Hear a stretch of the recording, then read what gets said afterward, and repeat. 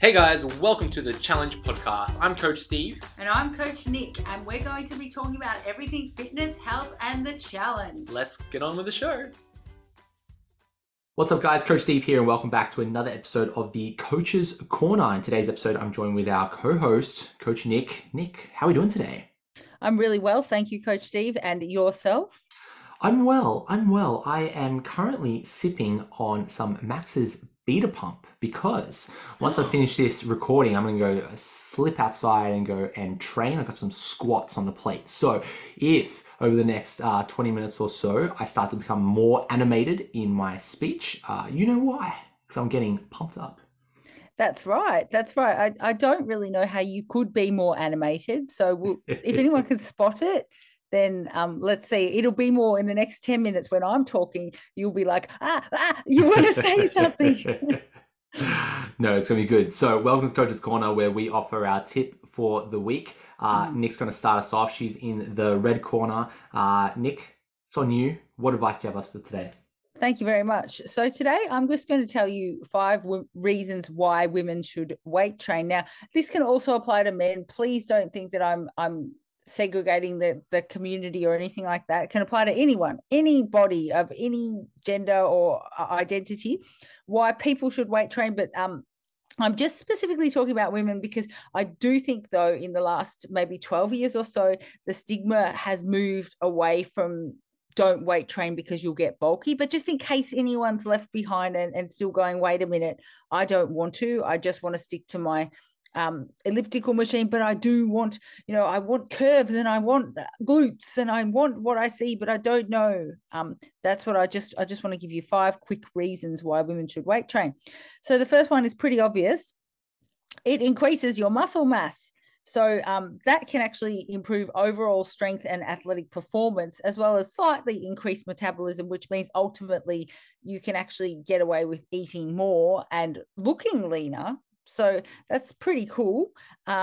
We've always been told to eat less and be less. So I love this for us, that it's about being more, becoming more. And the fact is you won't be able to put on that muscle without increasing that strength and your performance, which is like a 2-pronged thing because it also makes you feel like an absolute badass. So I love that for us. Second one is like a health reason, and that is that it supports your bone health. So as women get older, in particular, it's just important to reduce that risk of osteoporosis. So it's a really good way to ensure that you are covered in that way, that you're we do DEXA scans these days for body fat composition reasons, but if you actually look at a DEXA scan, your bone health as well, it's interesting to have a look at and how you can improve that with weight training. So this is another one. It improves your body composition. So you might think, oh, this is where the scales come into it. Maybe ultimately you won't necessarily, you might have a big weight loss when you lose fat, then you might gain some weight. And suddenly the scale isn't as important as a reference point. Sometimes you want to see it go up. People don't ask you what you weigh generally. If they're nice people, they don't go, what's your body weight? They say, wow, you're looking amazing. And muscle is what's going to help you get there, not starving yourself and being skinny, but actually creating and developing a physique like an artist, like a Da Vinci, like a Michelangelo, that kind of a thing. So it improves your body composition. It can, ultimately reduce your body fat, increase your muscle mass. That's what you want to look at. You actually, you want to go, how much lean body mass are you carrying? Instead of going, what do you weigh? That kind of thing. That's really cool. It's a good conversation, good dialogue to have. In our current Facebook groups, we do have a muscle gaining one, so we might elaborate a bit more in that here and there.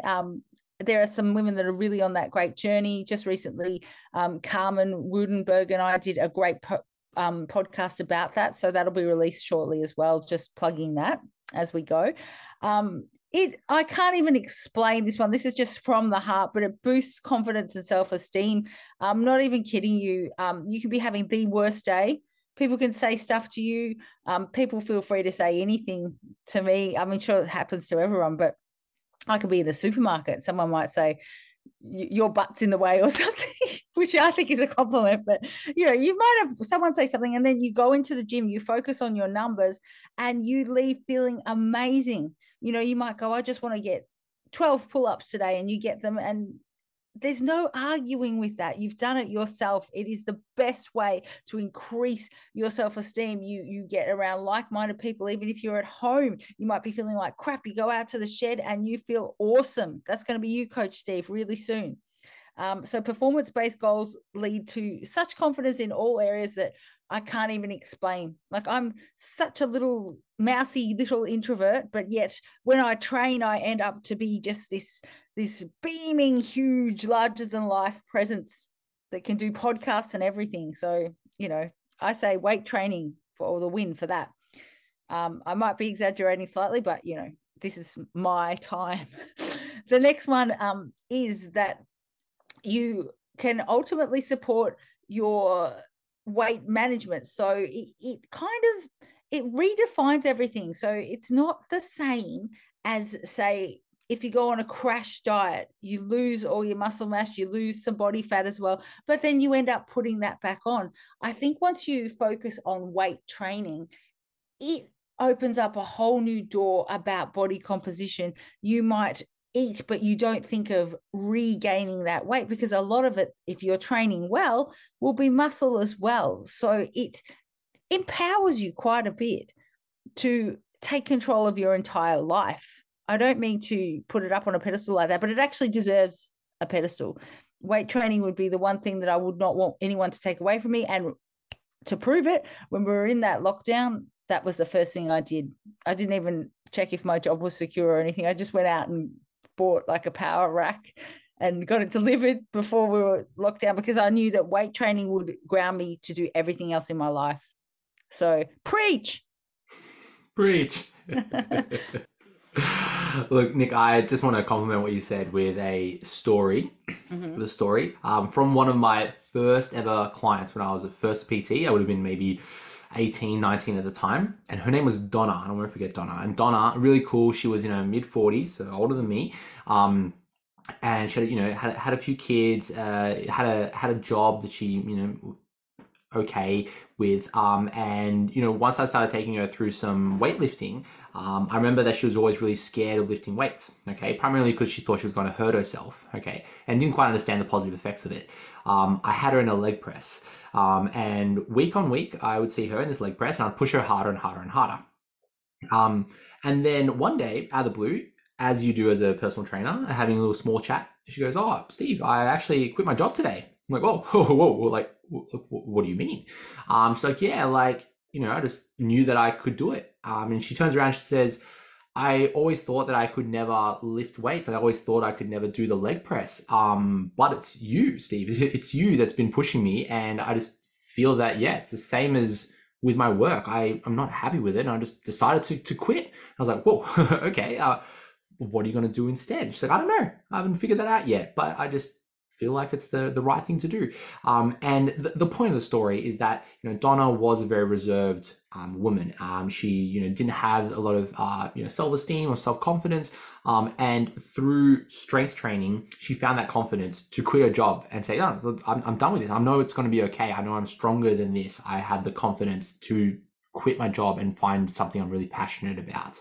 So I think weight training goes beyond the physiological sense, like what happens in our body. I think it does, you know, change us in the mental sense, makes us stronger, have a bit of grit, have a bit of confidence to, you know, go out and get what we want. And, you know, that sense of always pushing ourselves a little bit further makes us really think about life, being like, okay, well, how do I improve my squat? How do I improve my life? How do I improve my job? You know, it's the same conversation, you know, reflecting and improving over time. So Donna taught me that when I was very young. So thank you to Donna. But I think many of us can either learn that directly through like weights training or resistance training, or just something that we stumble upon and be like, hey, I've done this resistance training thing. I can do this. What else can I do? Right. And that is really empowering over time. Yeah, definitely. I've never, ever heard anyone say weight training is disempowering. So think about it like that as well. Yeah, no, absolutely. Nick, I want to take the proverbial soapbox and talk about my coach's corner. which I'm going to discuss training around an injury. Okay, training around an injury, it's going to be a speed run because this is a massive, complicated topic. And the first thing I'm going to say is that if you have an injury or experiencing pain or discomfort that is significant to you and your quality of life, please visit a registered healthcare professional, someone like a physio or an osteopath, for an assessment and for more specific advice. Okay, but let's talk about broadly training around an injury. First thing we need to understand is that injury is not strongly correlated to pain. They're two separate things. So we can have injury on its own, we can have pain on its own, and we can also have pain and injury together. But your level of pain does not indicate the level of injury or tissue damage, because pain is a sensation about actual or thought to be tissue injury. Okay.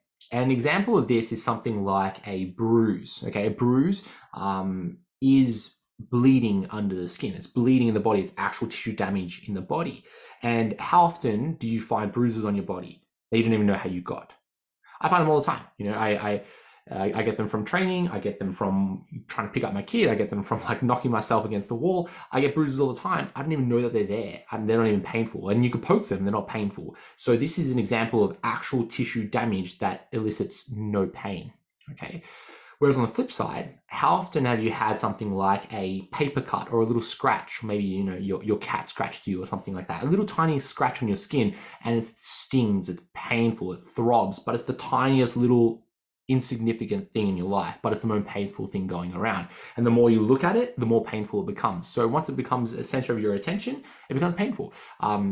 This is such a small thing. So the level of pain that you experience can scale depending on your expectations, your environment, you know, your attention and your focus. And it's not correlated with the actual intent of the injury.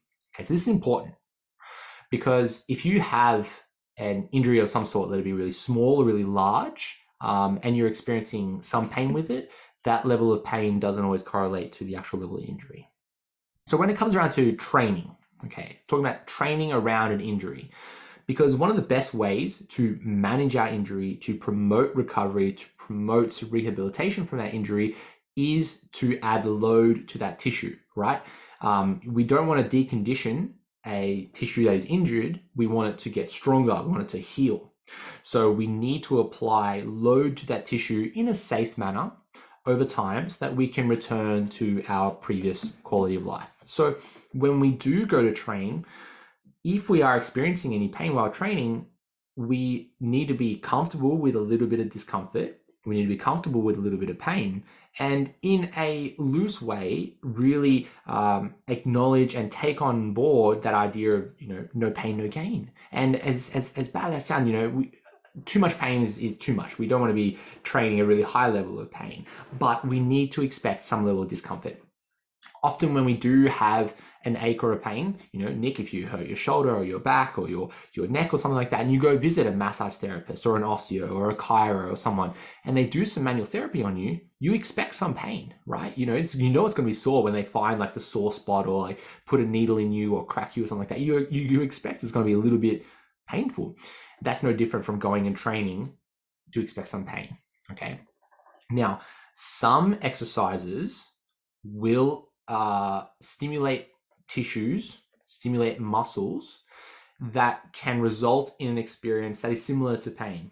And what I'm specifically talking about is something like lower back musculature experiencing DOMS or the pump. Okay. So if we get DOMS in our quads, you know, the next day you're walking around, oh my God, my quads are so sore. We often don't look at that as a negative thing. If you have DOMS in your biceps because you had a really good bicep workout, you don't see that as a negative thing. But if you have DOMS in your lower back, like the muscles of your lower back because you did squats or deadlifts or something, sometimes we experience that as a bad thing. We scratch our head. Why? Why is that such a bad thing? Often because of our expectations and our beliefs, thinking that our back is fragile, which it's not, or previous history of stories of people, they did their back, this thing happened, that thing happened. Okay.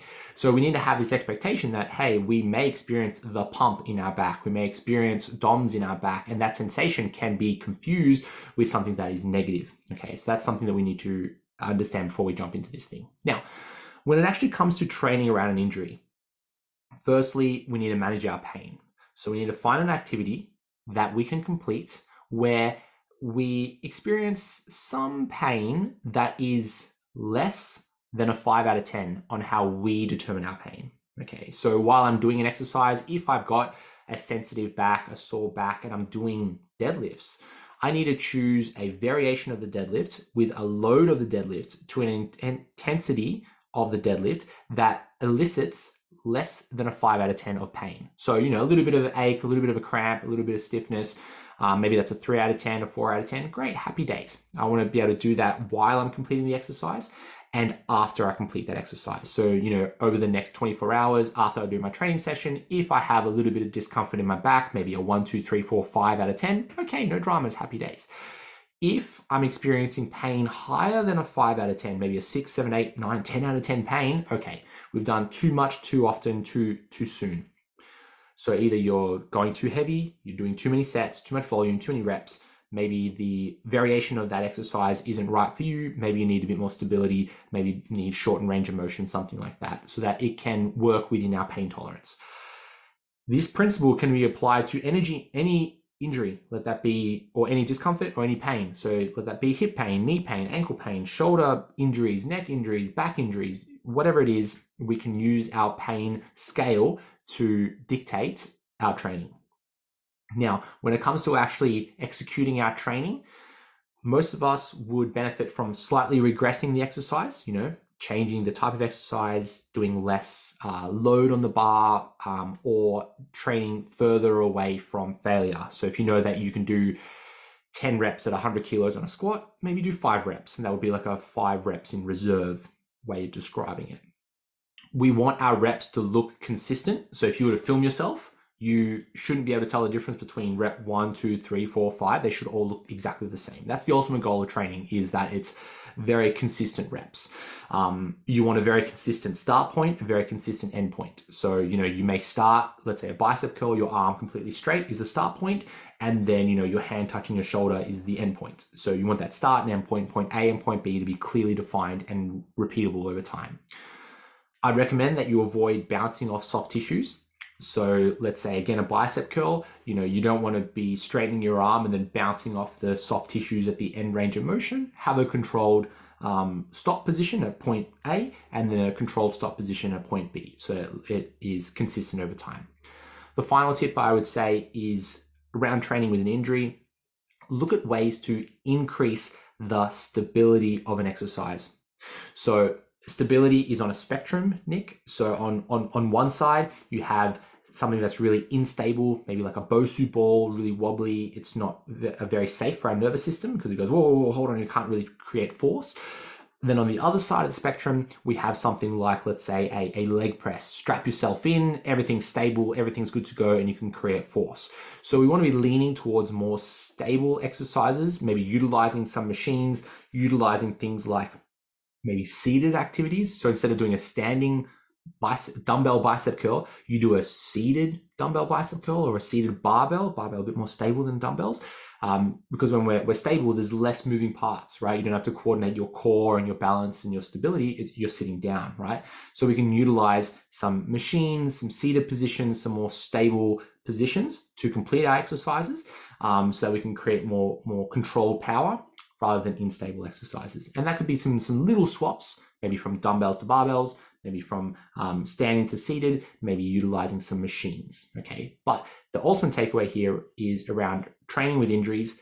Number one, be cautious about using pain to dictate how much tissue damage is potentially there. There's a very strong decorrelation between the two. Expect some pain while you're training. That's part of the rehab process. Try to choose an exercise where you are experiencing less than a 5 out of 10 of pain, and then modify that exercise that you stay within your pain tolerance. And that could be using more stable exercises, changing the range of motion, the type of exercise, the load that you use, the proximity to failure. Try to make each rep look exactly the same and have a clear start and end position. Injury isn't the end of the world, and often we use an injury as the reason why we don't exercise. Oh, I've got a sore back, I can't do that. Oh, my shoulder is just dodgy, I can't do that. where your choice to not complete physical activity is probably a maintaining factor to that injury. So if you've got a sore back and you're afraid to do deadlifts because of the sore back, your back is probably sore because you don't deadlift. Okay, your body may be deconditioned, which is a nice way of saying weak. Your body may not be strong enough just to do life, right? Your body might not be strong enough to be able to get off the couch and walk around and get in the car and get off the toilet and all those types of things. Maybe your pain and your injury would go away if you introduce some resistance training. Okay, and we see that very commonly with just common injuries, sore shoulders, necks, backs, where the musculature and the coordination of those tissues are deconditioned, not as strong as they can be, and you probably benefit from getting stuck into some training. So Nick, that is my blue corner, the training around injuries tip for the week. Well, as Ernest Hemingway would say, stronger in the broken places. I'm sorry, but thanks. Dropping some sweet lines from Ernest. Thank you. No worries. I knew it would come in handy one day. Today's the day. You've been keeping that back there somewhere. Oh, I'm going to wait for Hemingway to drop some sweet bars. Thank you. Sweet Hemingway. Oh, gosh. Okay. Well, we will go spend a midnight in Paris and go read some Hemingway after this. Yeah. But look, Nick, I think that wraps up there for this episode of the Coach's Corner. If you enjoyed this episode, let us know. And we'll catch you next week for episode number 5, Nick? Number 5 of the Coach's Corner? Yeah, I think it's 5 Coach's Corner. So it's just baby. How good. See you there, guys. See ya. Thanks for tuning in, guys. If you like the show, share it with a friend. Or leave us a review on iTunes to spread the good word. See you next time.